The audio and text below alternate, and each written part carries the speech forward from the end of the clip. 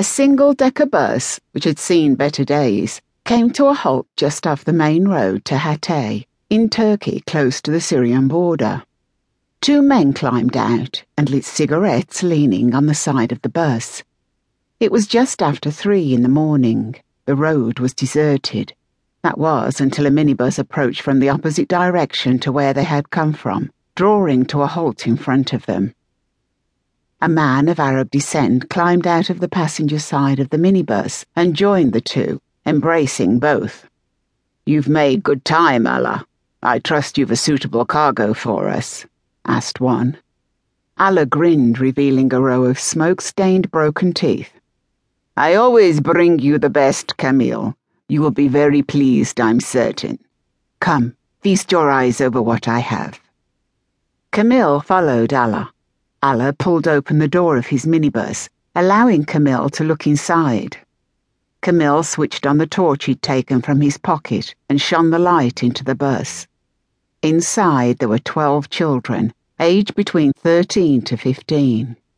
The beam moved from face to face.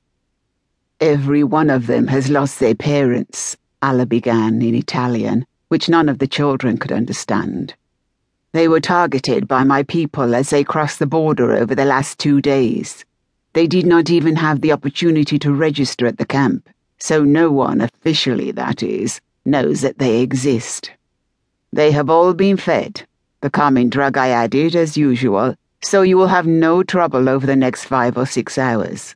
By then, most will be asleep, happy they've been rescued, and believe they're going to a camp where there are other children in similar circumstances." The torch beam had settled on the last child, a girl. Camille looked at her for a moment. "This one looks European." "You are correct, my friend.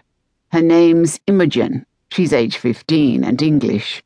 Apparently her parents were working as teachers.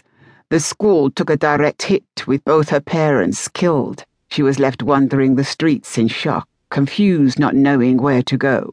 We collected her when she came across the border with a family group. The family she came over with advised her to see the Red Cross." Allah grinned. "Fortunately, my man overheard them advising the girl.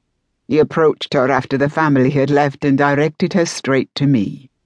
She believes I'm from a charity and she's going home.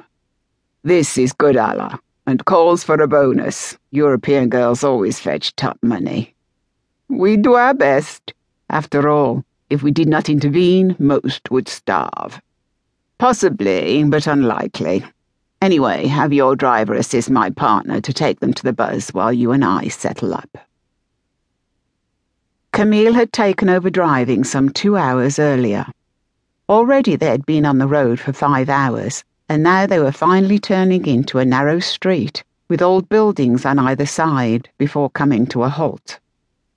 Before Camille had even climbed out of the bus, 2 women had come out of the front entrance of the building and were waiting. Then, as soon as the bus door opened, they were telling the children to get off. Most had been asleep. The ones awake had been sitting, staring out of the bus window in a daze. The trauma of what had happened to them over the last days was very apparent. The children began to stretch, and one by one, with a helping hand from the women, they stepped down from the bus. "Come, this way," one woman ordered. They ended up in a large dormitory, where each was allocated a bed before being told to get themselves washed, after which they were given food.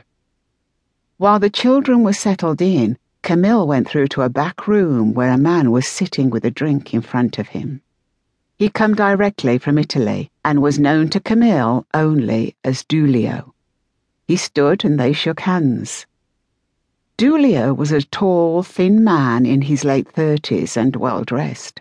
He belonged to an Italian cartel that dealt not only in drugs, but the trafficking of people, particularly for working in the fields or sweatshops of Europe. The cartel also, during conflicts that forced people to flee from their countries, would take children who had become detached from their family unit or whose families were dead. These children were sold into prostitution.